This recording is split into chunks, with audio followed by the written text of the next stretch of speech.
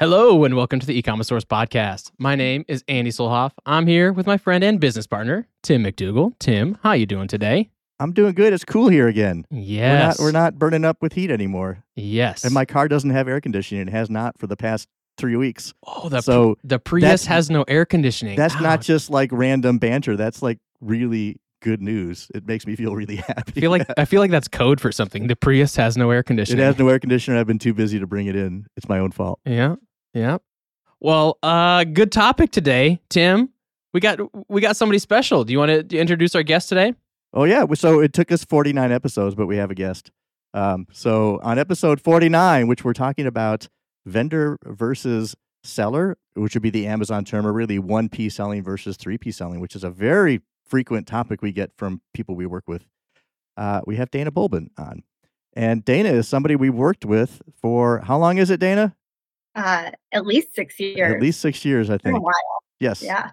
And so, Dana, I could go into your background, but it's probably better if you want to go into your background real quick. But do you want to give us the quick synopsis? Because your experience is super relevant to this topic. Yeah. So I've been in e-commerce for about 13 years now. I first started at a multi-channel retailer, which is a term that you do not hear anymore because this was before omni-channel was even coined. Yeah. And we sold home furnishings. So I got some experience with brick and mortar, direct mail, e-commerce, social media. Then I started working at a consumer electronics startup. That was kind of my first foray into Seller Central. And I moved for personal reasons down to South Florida. So I finished up my MBA, moved down there, and I've been at Dino for about 7 years. I started in the product development team, and we were behind the 8 ball, as a lot of manufacturer wholesalers are when it comes to e-commerce.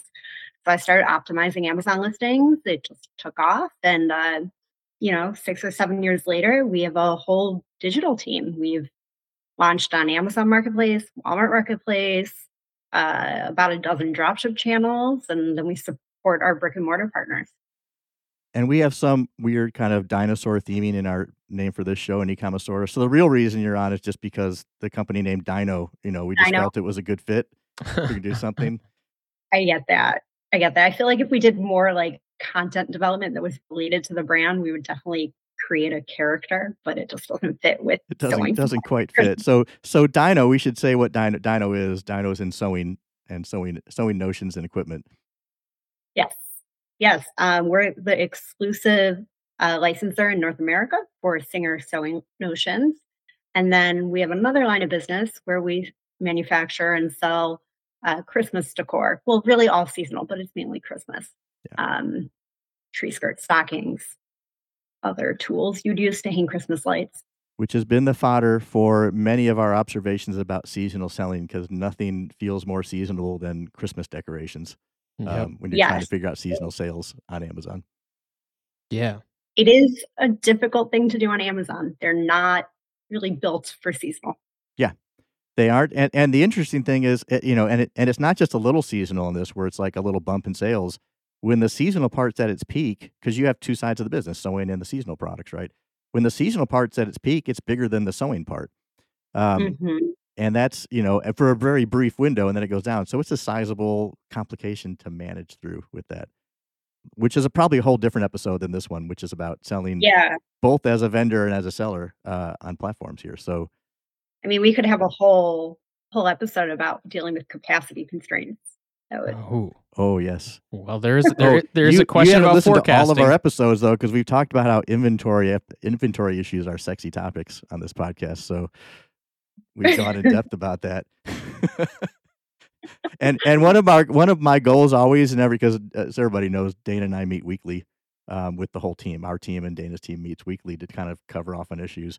And one of my secret goals each meeting, Dana, is to make you laugh at some point in the meeting, which we just got that for the podcast. So I'll check that box off. All right.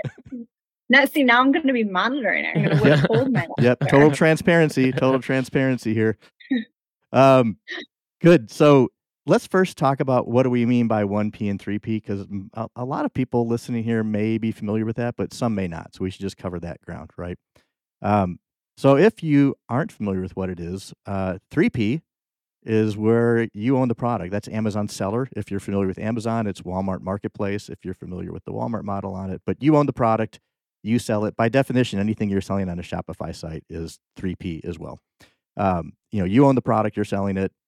I'm sorry, it's not on Shopify. Let me take that back. It's anything in a marketplace where you're the seller on it. If it's 1P, what we're talking about, that's if you're on Amazon Vendor and you're basically a wholesaler selling into Amazon. Or if you're selling to Walmart as a wholesaler and then Walmart's listing it on the platform. So Walmart or Amazon, they buy the inventory from you. They decide pricing. There may be some constraints in that, but usually not. They decide how much they want to support it. They decide if they want to reorder. You're basically the wholesaler and you give it to them. That's the very, very brief synopsis of it. But Dana, what did I miss there in summarizing those? This whole matrix built out, because it's helpful to think of it as 1P and 3P, but there are so many variations of that, right? Like you have drop shipping 1P models, and it gets very complicated. But you covered it. Yeah, so we're not even going into those variants, which we do some of that as well, which is, and I know Andy's built out whole super complex systems for like 1P drop shipping stuff that we do. Yeah.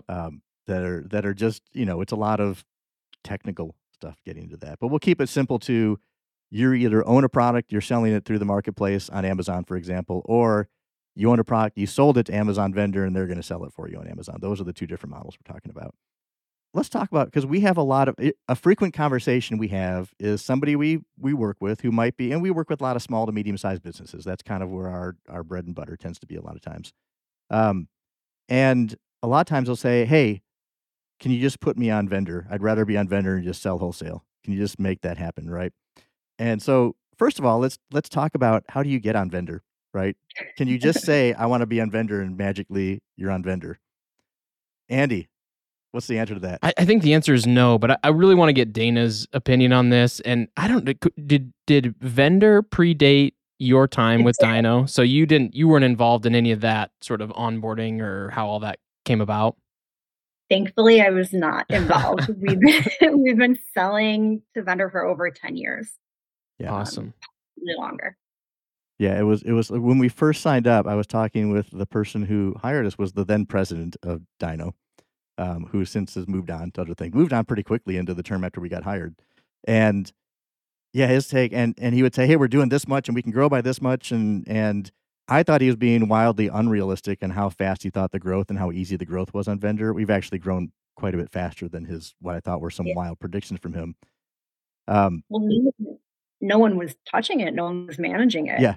I think there's this belief that Vendor Central can be very hands-off, and you can run it that way, but there's a lot more potential if you're actively managing it. Yes, and that was one of the early learnings. So one of the perceptions about Vendor is that it's the one you want to use if you want to be totally hands-off. Mm-hmm. And it is less labor intensive than Seller, right? But you also still have to work it. And that's kind of one of the misperceptions and why we see people go and say, I want to be on Vendor is, hey, I don't have to do anything anymore, right? They'll buy it at wholesale, I'm done, I can walk away. But we found that if we walk away from it, sales slump and sales slack off, and Amazon stops ordering things mysteriously and you don't know why, and listings go sideways. And your pricing skyrockets, and your price goes way up.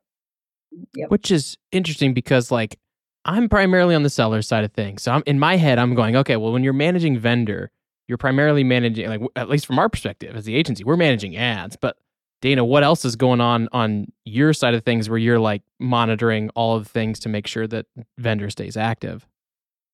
Yeah, I mean, ads are probably the biggest lever that you have for Vendor.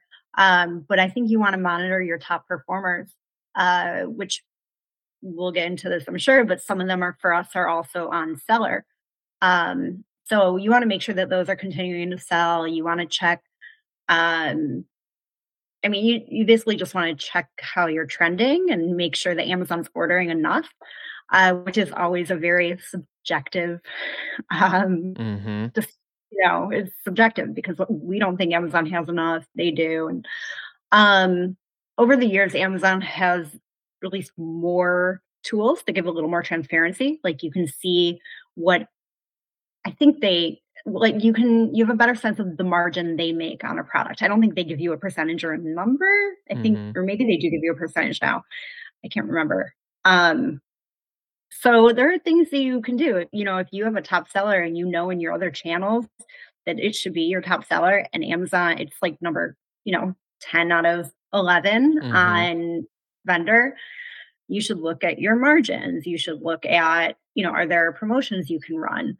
We're a big fan of the Born to Run, although it's not called that anymore. What is it called? Tim, do you remember? I don't even know if I knew that it had changed. I'm still calling it Born to Run. But Born to Run for anybody is their program where you can say, I'm going to send in, I'll pledge to spend this much in advertising. I'm going to send in this much. And then Amazon says, great, we'll put that on vendor for you. You already have to be a vendor to do this, right? Well, because it's hard to get them to take new products on the vendor, but they'll take a new product on. They'll give it a little extra juice. And then if you don't sell through that allotment, you have to buy some of it back. And it's a little bit punitive, but it's a way to get new products launched on vendor. Without just waiting for them to issue a PO for them, which sometimes you can wait forever and never have it happen. Oh, they're called vendor-initiated POs now. Oh, okay.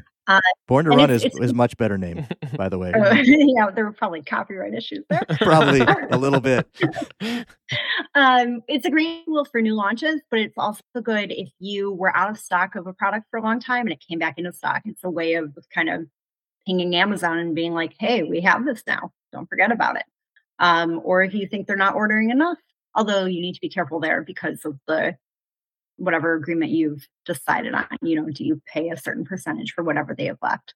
So you need to be aware of sell-through rates. You don't want to pledge like 1,000 units of something that you've never sold before, right? Because that's just not a good decision. You'll end up with too many left. Exactly. So as we go through, there's certain types of products that are just, because and not to reveal anything, but with Dana's company, it's a hybrid model. So there's some things on seller and some things on vendor and some things on both. And we'll get into that towards the back end of this because that's a newer kind of model. In fact, when we started working together, Dana, that was against terms of service. Even though we did it and we had to hide it, but we did it because it was more effective to sell that way. Now, and then at some point we became like a poster child for Amazon on here's how to do a hybrid business the right way. And now they kind of bless this and give courses on how to do hybrid. There's little training modules on how to do hybrid now. But what types of products absolutely just work better on vendor and not on seller? Because there are some. Yeah. Anything like with a low price point. So usually for us, that's about a $10 price point. $10 or less, put it on vendor. You won't have the unit economics to scale it on Seller Central. It doesn't work with FBA fees.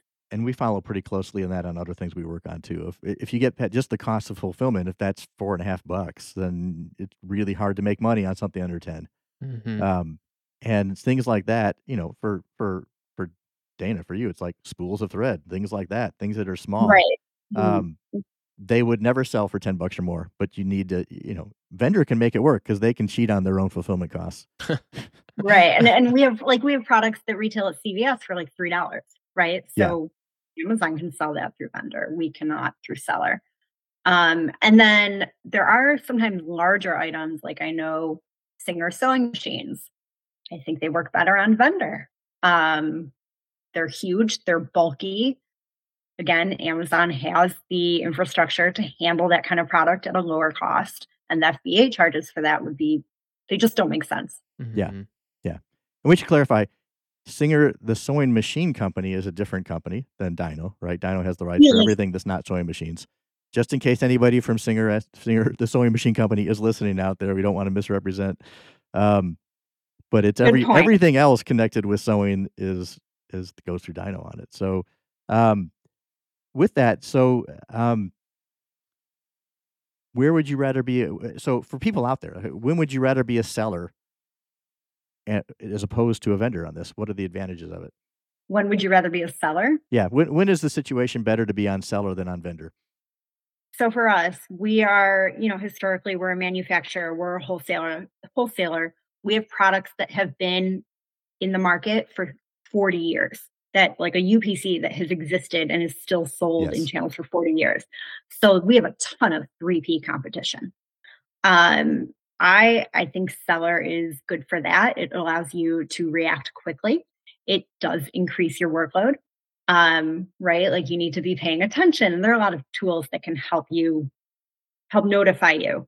Um, but you need to be on top of winning that buy box. And that's Yes. where seller can be We should go useful. back on the history of this and when we started working with you, it was vendor only at Dino, Mhm. and there was a struggle. One of the first things we did was look and say, because it was, hey, it's vendor. All you got to do is you guys run some ads, and it's pretty much fire and forget. And then the ads have to be managed, but the rest of it, it's just a wholesale relationship. Don't worry about it too much. It'll grow on its own once you start running ads. Was kind of some of the mantra that was said from the top at the time. Um, and then we got into a couple of situations where we went through the product catalog and said, hey, there's some of our top sellers just haven't been ordered in forever, right? We went through that list of like, hey, of last year's top sellers, 4 of them have not been ordered again by vendor at all. Like they've disappeared off of Amazon. It's only third parties coming in undercut that are buying from a distributor that you distribute to that are selling it on there. And in some cases, we thought there was opportunity in there. So that's when we launched Seller, right? Which we had to sell in, Mhm. Dana. Remember that was a big debate over whether to launch Internally, on yes. Seller or not. I mean, it's a whole new business model. You're talking about going from wholesale to retail. It's Mhm. completely different. Well, Mhm. and the initial spur was some products that Amazon vendor had decided not to buy anymore, right? For whatever reason, they don't tell you why. They just stop buying them. They just POs stop coming, and you don't know really why necessarily. Um, and so we opened up Seller just to sell those products, right? That was just and Yep. originally it was just whatever vendor rejects that we think they rejected unfairly, we're gonna open up a Seller account and move it under Seller. And Seller had a different name than Dino, right? Because we were worried about the terms of service thing at the point where you weren't supposed to have both. So you came up with Creative Designs Depot where that already existed or something, right? So that was the Seller account. I think we had an internal contest. The winner got some gift card or something. So somebody got a gift card for coming up with Creative Designs Depot, and that became the Seller account. And originally, that's all we used it for, right? It was the things that vendor didn't order. Mhm. Let's put them on Seller. Until we saw vendor ordering them again. And Yes. we were like, what do we do with seller? So, but that was one of the learnings, right? So one of the learnings we had was that vendor would stop ordering things, saying, "Hey, they weren't selling as much, or we weren't making the margin we wanted." And then if you put that same product, if you open a Seller account, put that same product out there under Seller, and it starts moving, all of a sudden vendor says, "Hey, wait, that was ours. We want to sell that. Here's a PO for it." And so the first aha was realizing that if you can sell something on Seller, vendor might come and say, "Hey, we want that again." And so it was to spur those. The next aha, and Dana, back me up if I'm wrong on this or something, it was that vendor would frequently be out of stock on things too. They just wouldn't, as you mentioned earlier, they don't order fast enough, right? So they would run out. Yeah. Yeah. I think they've definitely improved. Yes. But yes, they would run out. So, and if, especially once we launched on seller, one of the biggest lever you probably have on seller is price, right? So by hitting or attempting to hit a more optimal price, you increase the sales rate, and that caused a lot of volatility because that didn't align with Amazon's historical models. So at least for the first year or so, they were out of stock a lot. And then later on, you had COVID, which had other stock issues. Yeah. And seller becomes a great stopgap for that. You have to be careful. You don't want to be holding too much inventory at FBA. But for items that are highly volatile, you have a lot of players, that vendor seller hybrid is great for that. Yeah. So we've used in that case, a way to use that hybrid model is backup inventories over at Seller, plan on vendor taking the buy box, but keep a backup supply over on Seller in case vendor's too slow to order. Because vendor will often try and keep like 1 week of inventory in stock, and that's it. As we noticed, and that means they're going to go out a lot. So if you have seller stock, that SKU is not going to go out of stock, and you're not going to lose brand rank. And that was one of the things we noticed is we were losing brand rank whenever it went out of stock. But if we kept seller there, even if we kept seller at a slightly higher price than vendor, it would be there to sell when vendor went out, and we wouldn't lose rank as much.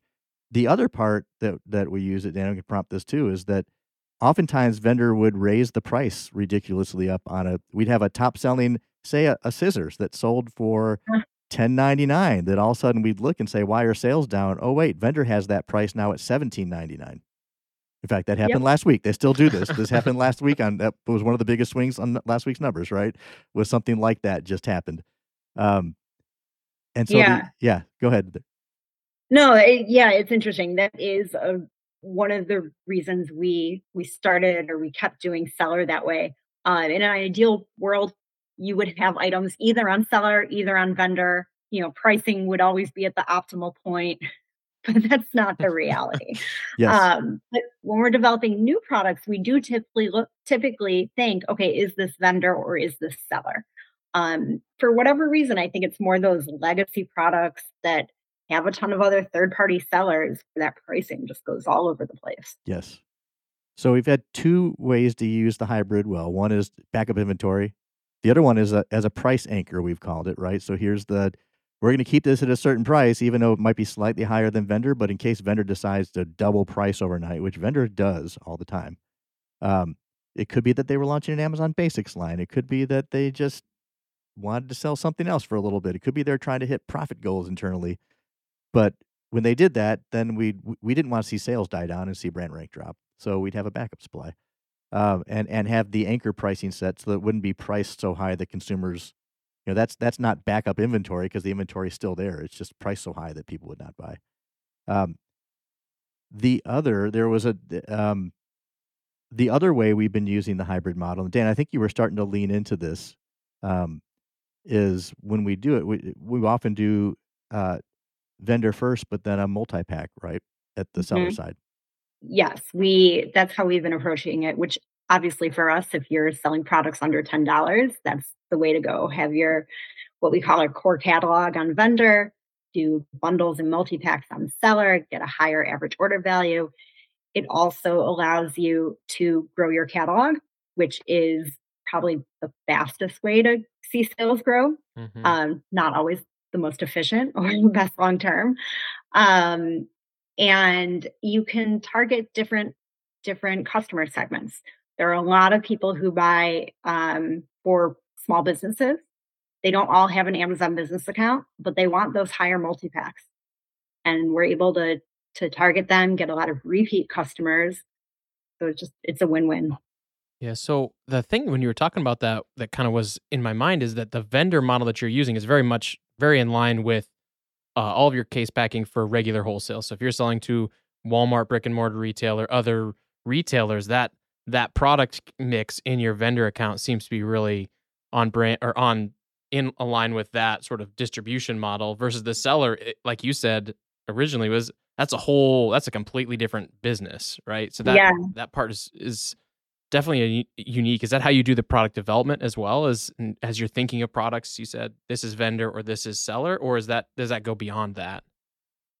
We definitely take it into consideration. I guess it kind of depends on why is this product being created, right? Sometimes we will create products that are just for Amazon. They're Amazon exclusives. Other times our product development team will have a new launch of, 5-10 products. And if we want these products to be in the bigger market, in our brick and mortar, then we probably need to put it on Vendor Central just because of packaging issues. And we create a variation that has maybe a little something extra or is a different color for Amazon. Yeah. You're touching on something there that I would love to dig deeper into is the brick and mortar versus Walmart marketplace versus Amazon vendor versus Amazon seller versus et cetera, et cetera, et cetera. How do you keep that all straight? How do you do the product development for that, product launches, the whole bang there? Keeping it straight is a challenge. I'd like to say we have it all figured out, but it's a lot of spreadsheets. Every retailer has a different portal, different ways of keeping track.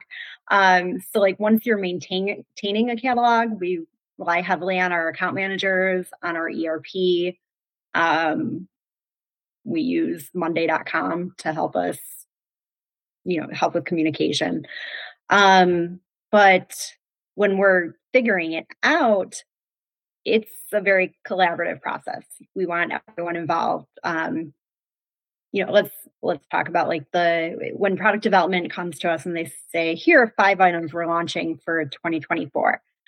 They present them. We all think about them. And then we have the account managers. We have our inventory manager, our merchandiser who handles content as well, along with product development. And sometimes the sales manager for the brick and mortar accounts, all in that conversation about where do these items go. We streamline it, right? Like we all come with suggestions and then we vet them. Because otherwise those conversations could take days. But it has to be a collaborative process because otherwise you end up ignoring factors like capacity constraints at our warehouse. Or if something was promised to a specific retailer, you need to include everyone on that. Mm-hmm. Yeah, it definitely is one of the things as the business on the smaller end of the spectrum. You're looking at, okay, well, you've got these unique products and we're trying to create differentiated catalogs and definitely understand what you mean by you want to get everybody's voice at the table, but I was hoping that there was like this, well, we do it this way, and it's just this magical way that all this stuff I've works seen out. the spreadsheets, Andy. I've seen There are the spreadsheets. spreadsheets. There are spreadsheets. There are, I do think we rely on that, like our core catalog items, go on Vendor Central or they go on Walmart and they're in store. And then like we have rules that we play by, but there are going to be exceptions to those rules. You will see a product listed everywhere because it's one of our top products. And we've magically gotten Amazon and Walmart to avoid a price war. But the biggest thing, though, is differentiation between Amazon and Walmart because you will see the biggest price wars between those two channels. Yeah, let's dive into that for a second, because that's why, and oftentimes it's very minor differentiations in the product, but you make sure that Walmart and Amazon don't have exactly the same thing. We learned this early on because what happens when they had exactly the same thing? They would get into a price war, then you see the price drop for both. And from one of the early examples, like a sewing basket that was on both, Walmart would undercut Amazon on price just to drive Amazon crazy. Amazon would match. They would both go super low. We'd see a ton of sales, and an Amazon vendor would say, we can no longer order that. It's off our catalog because we can't make money on it anymore. Yes. I think we offered like an in-store promotion and that pricing translated to online somehow for Walmart. And one of our best sellers crapped out. And that is a technical term. Can't realize a profit. Yep, can't really profit. Amazon uses that in their seminars. Crapped out. This product crapped out on the vendor side specifically. You don't see it on seller, but yeah. No, because you can protect that. Why didn't you reorder this? It crapped out, and that's exactly what they say. Yeah. Yeah, that was a really tough thing to learn with one of your best sellers. Our initial strategy was product differentiation just by the UPC, but now they price matched using image recognition. So that's fun. Yeah. So the initial strategy of just getting a different UPC does not work because they will find it and they have one of the first things they did with their AI was use it for image recognition. Even if you shot different angles, because we even tried like shooting different angles and not giving the same shots, they could figure out that this one that you shot from like this top down angle and this thing that you're shooting from a corner on the side, those were actually the same product. And they had different UPCs and different SKUs. But Amazon would figure out they were the same product and go to war on them. Yeah. And you see it with other channels like Home Depot, Lowe's, Target. I think we've seen it. But Walmart is the one who's going to be aggressive back, right? Like Amazon will take action based on Home Depot and Lowe's and them, but Walmart will take action on Amazon. Yeah, and Walmart, we know, right? They'll sell things at a loss just to mess with Amazon at points. It's like somebody's little brother who just, I don't care if I get us all in trouble. I'm going to cause some trouble with mom. And that's what happens with that. But so that's, differentiating the catalog. Now, how is that different from when you were first in those conversations? It's just the role. I mean, it was, and I want to say, did you even have a seat at the table early on when e-commerce was like a side project or a side hustle to the business? When we first started, we were definitely looking at a subset of products, right? We weren't going to create anything for Amazon at the time where it was like It's 2% of crazy our talk. annual revenue or something. I'm just throwing out that number. Yeah, The yeah. point is it was low. But uh, like I said, like Amazon, when you actively management, the potential there is huge. And I think we quickly realized that. We quickly realized, um, especially once we got into Seller Central and the unit economics, your margin dollars are so much greater per unit, at least for our products. Not true for everyone. Um, I was able to get a seat at the table. Our product strategy changed, and I give a lot of credit to our senior leadership team. They put digital and e-commerce first. Um, Coming in, it was, I started, I know 7 years ago. It felt like a very different company. Now there's rarely any new initiative we take now that doesn't have a digital component, or we at least give thought to, will this impact digital? How can digital help? Um, it's been a huge transformation. It's been great to see. Remember when I first started working with you guys, it was we don't really have anybody on it. Oh, we have this one woman and she knows computer stuff. So she can probably help out. You can have her as a contact. That was the first meeting. Yeah. And that was the then president of the company saying, I can step in once in a while, but she might be the day to day. Right. So that was the Yeah. very start of it. Now you have a whole team, right? Now you're running Yeah. you're running a whole department on it. Yeah. I have 5 direct reports, so we're a 6-person team. I think that's right. And we're a smaller company, so we've been able to be very fluid in the way that we structure our team, which is great because, like, pre-COVID, inventory management was much more straightforward for us as a company. Our product strategies have grown in their sophistication, but also supply chains have become more complicated. So, being able to shift some talent over to inventory management has been great. Um, so it's myself. I'm title's director of digital commerce. We have an omni-channel account manager, an inventory manager, a digital merchandiser slash content coordinator, and a part-time customer service specialist. So, and as the team, like I said, as the team grows, there's opportunity for growth. It's very fluid. Well, I Yeah. knew things were changing there when Keith, who's your fantastic head of sales, right? Yes. Senior Yeah. leadership team. But Keith called me, and because we issue a report every week that says kind of here's where things are going, here's where things are projected to go, and kind of highlights different things. A report that I write that's way too long every week, but everybody's humors me and reads most of it. But I like Easter eggs every once in a while. I do hide things in there to see if people are reading them once in a while. Yes. But Keith called and said, these numbers aren't right, are they? I'm reading this chart wrong, right? And I said, what chart? And he pointed to the chart, and it was a chart that said, here's the monthly sales to date and what it projects out to be for the month for different categories. And I was like, what do you think you're reading wrong? And he goes, well, it says, X number of dollars we're expected to sell this month. I go, yeah, that's pretty much it's not the most sophisticated projection. I thought he was questioning how sophisticated my projection was, because all I did was say, hey, we've had 14 days this month. There's 31 days in the month. That means we'd sell roughly X, right? And his thing was no, I had no idea that it was this size. Right. We have to pay more attention to this. That was his like, really? It's really that size? Somebody can verify for that for me, right? Was his- and he's great. So there was another part in here where when we did some of the pre-show notes, Danny, you were talking about the difference in profitability. And different people, you had a different take than I've seen from some other folks in that, which I thought was really good. So between seller and vendor, and I think your take's dead on, but that's why I wanted to bring it up, the difference in profitability between the two. Yes. So I'm just looking over my notes. It all comes down to unit economics. Um, which is basically a mix of 3 factors. You have your product cost, your retail price, and your product size. And we're talking just Amazon here. When you're looking at FBA versus Vendor Central, the product size is huge. If you can get something small and flat, you are golden. Seller Central often has higher margin dollars, but Vendor Central has higher margin percentages because your basis is much lower because it's a wholesale cost. And really, margin dollars should be what matters, right? Because you earn Yes. revenue, you don't earn percentages of revenue.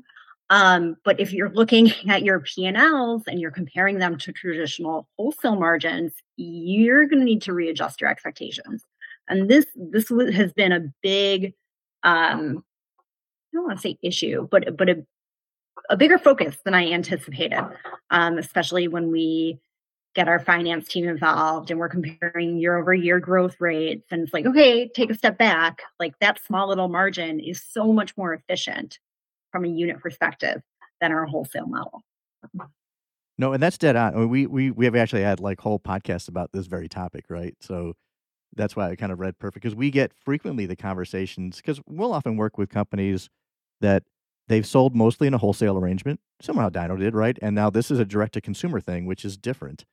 And the conversation, and there's a couple companies that we joke that I go to meetings with their finance team every 6 months to kind of reset this, but where they'll say, well, look, I should just sell wholesale only because my margin on wholesale is X, right? And my margin on the seller stuff where I'm selling direct consumer is Y, and it's a lot lower. And it's like, well, let's back off again. You're selling that product for $20 to the consumer. You're selling it for $5.50 to the wholesaler or $6 to the wholesaler.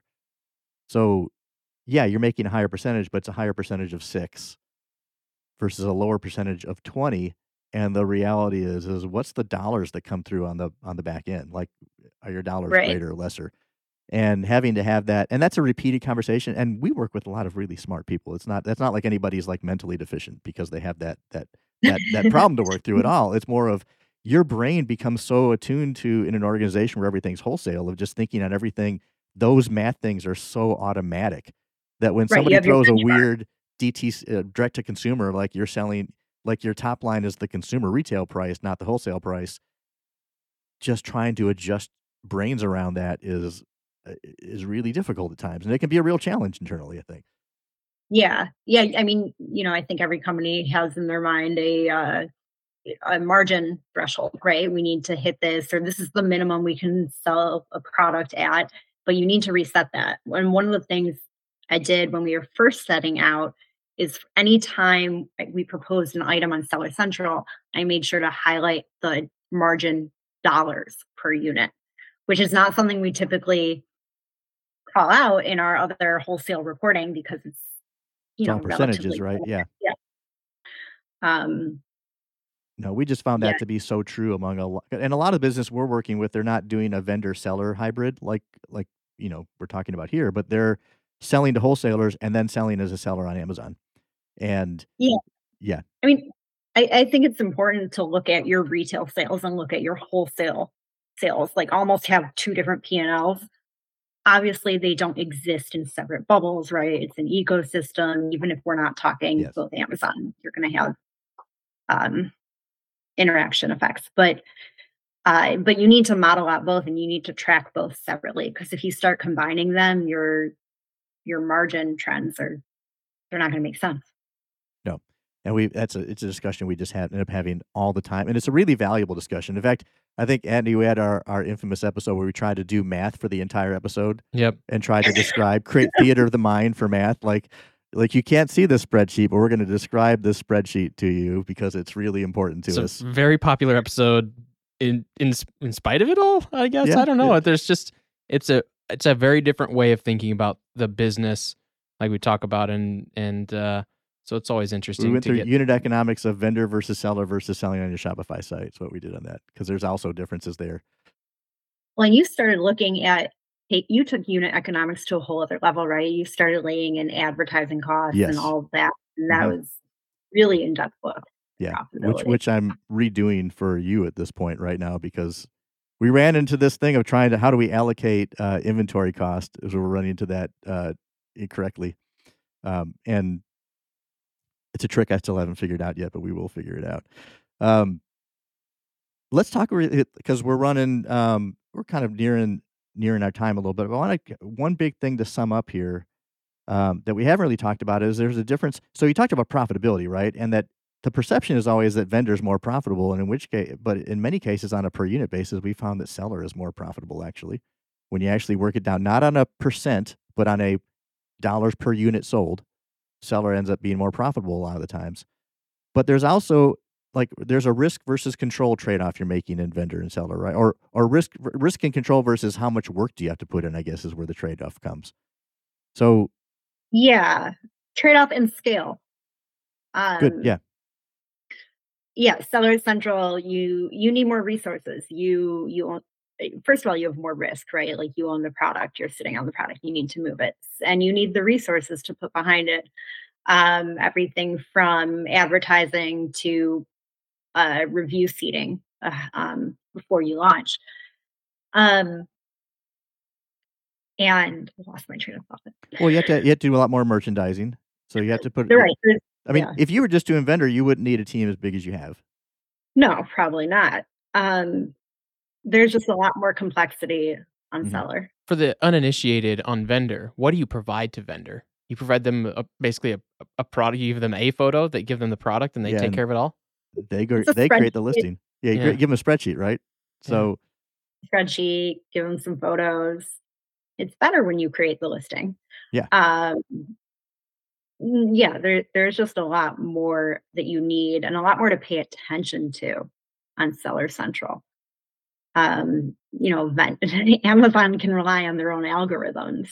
As a seller, you need to make sure you're on top of your game or have the right software in place to get you there. Yeah. For example, on vendor, we're not looking at pricing every week on vendor. And we may Mhm. look at it, but Amazon controls it. We can't influence it. On Mhm. seller, we're looking at price every week. Like, okay, did a third party undercut us? Did we lose some buy boxes? Where's vendor if vendor's selling something similar compared to us? So managing pricing all of a sudden becomes a real thing you have to do on seller that if it's on vendor, you kind of let Amazon handle it. And they may not handle it really well all the time, but it's theirs to handle. And that's why you have a seller backup on it anyway. Yeah, that's why we decided to put a seller backup on it, because they don't always do well with it.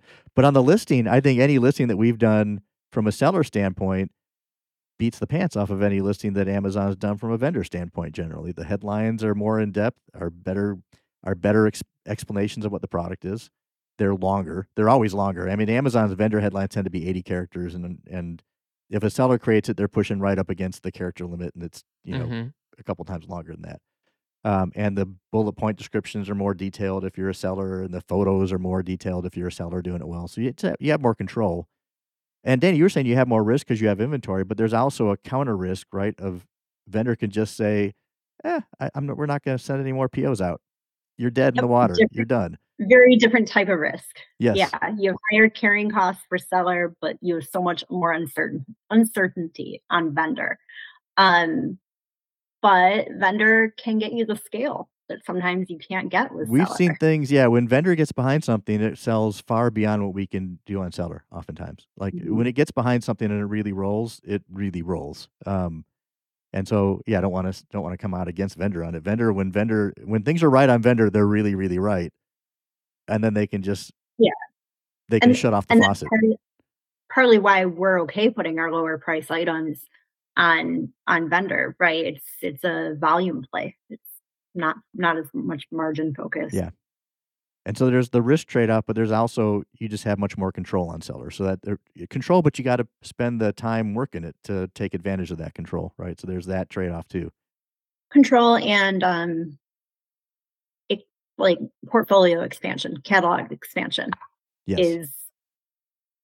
I mean, you can submit one of those born to runs or whatever they're called now on vendor, but they won't always accept it. And they won't put the same backing behind it that you can put behind. And then you're double investing if you're also going to run inbound traffic Yes. for a vendor listing. So there's just much more opportunity from that perspective on seller. Yeah. And I'd say things that, because we've had some interesting conversations with vendor reps about multi-packs, for example, or multi-packs just are sometimes that's the best thing for a customer and the best thing for sales. And it's just not something that vendors used to wrapping their head around. We've had many conversations actually with vendor representatives about multi-packs and how that works. or bundles of like, I'm going to take a couple different products that aren't the same. I'm going to bundle them together and create a better value for the customer too, because I can save on shipping costs if I do that. Mhm. And so those are things that are, again, it's extra resources and time for a seller, but it's something that you just can't do on vendor either. So Yeah. it's more, can you get a return on the time you can put into it is part of what the math is on whether Mhm. seller is going to be advantageous versus vendor in a situation like that. Yeah, definitely. Well, and that kind of brings us to, sometimes people want to put everything up on Amazon. Well, that's not really, I mean, I don't know about you. I don't have unlimited time and resources. If Yes. I try to put everything up there, it's all going to fail. You really need to be strategic because it needs that investment behind it. No, and you had one of the things on your notes of, I can't remember where the note was on it, but I replied yes exactly on it. And that's where it was talking about how, we've had a lot of people that we work with that say, hey, we want to get on Amazon because we have these products on our website that don't sell well. So we want to unload them through Amazon. And it's Yep. what makes you think if it's not selling well in your store where it's only your products and you're getting traffic there that we're going to put it on Amazon where it's going to get compared to a ton of different products? What makes you think it's going to sell there? Yeah. Because it's absolutely not going to work on Amazon if you can get traffic to it, doesn't convert on your own site, right? But we get a frequent misperception as, well, that's where all our overstock, we can just unload it on Amazon. All our unpopular colors and styles, we can unload on Amazon, right? Endless aisle, right? It's Yes. endless aisle. You can put The anything. endless aisle, put everything out. It is an endless aisle, but that means you got to stand out. You can't just, you can put anything on it, but it might just sit. Doesn't mean it's going to move at all in that. Payment terms. Let's talk quickly about payment terms. You had a note about payment terms in there too that I thought was good. You're talking about like 1P paying out 30, 60, 90 days Yes. cash flow. Yeah, it's definitely something to consider. We have the benefit of being part of a larger company. 1P, Amazon isn't our, it's a sizable portion of our business, but it's not our bread and butter. So we haven't. Yeah. been So if very concerned. Amazon vendors' payments are delayed by 90 days, it doesn't mean that you can't make payroll because that's the main Right. source We're of not, revenue. yeah, we're not happy, but Yes. it's not a Oh, dire I've heard from situation. your accounting team. I know when they're not happy. But seller pays out, not, it's quicker than that. It's not immediately, but it's, you sell something and every 14 days they kind of pay through and they usually keep about 14 days in hand. So seller, if it's a cash flow issue, seller's a little more friendly.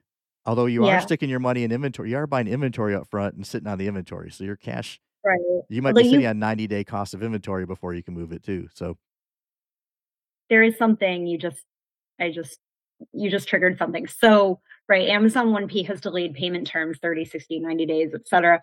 They also have the right to withhold for chargebacks and shortages. yes. And you need to dispute that. So I know we were talking about vendor needing fewer resources than seller, and I still stand by that, especially from a marketing perspective.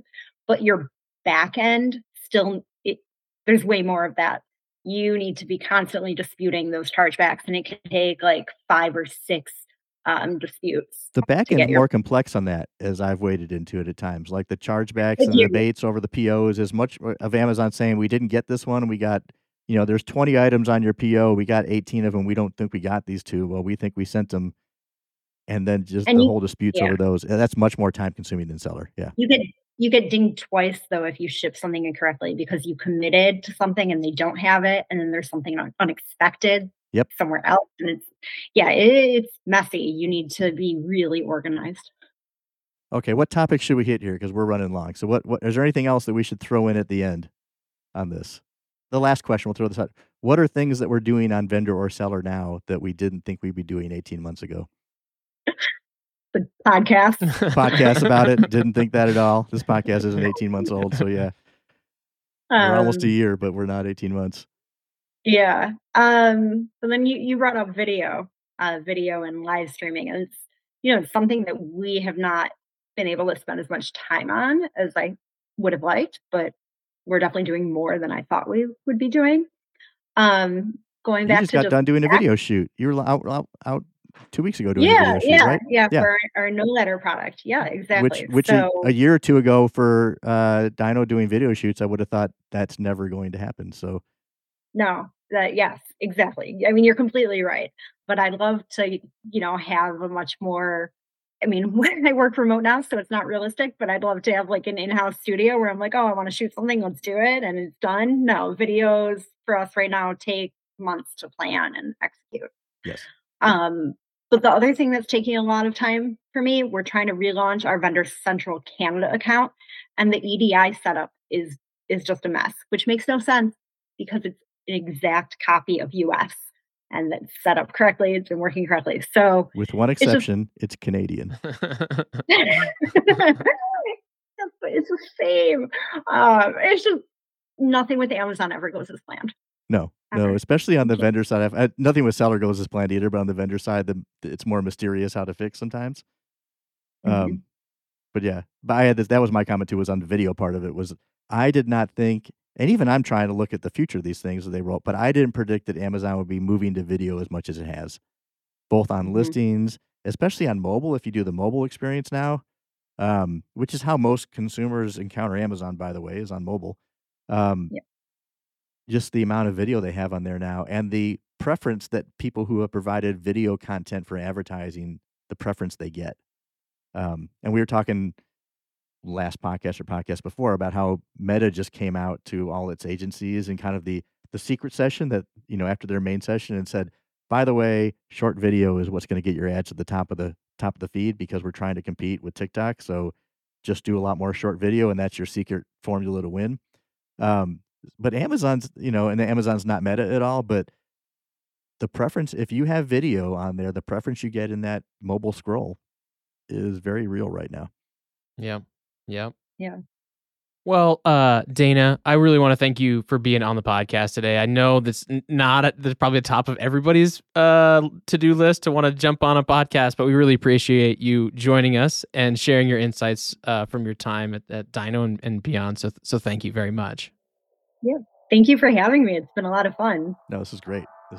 Yep. And again, we want to thank our listeners. If you enjoyed this episode, make sure to push that like, follow, subscribe button. Check us out, and we will catch you again next time.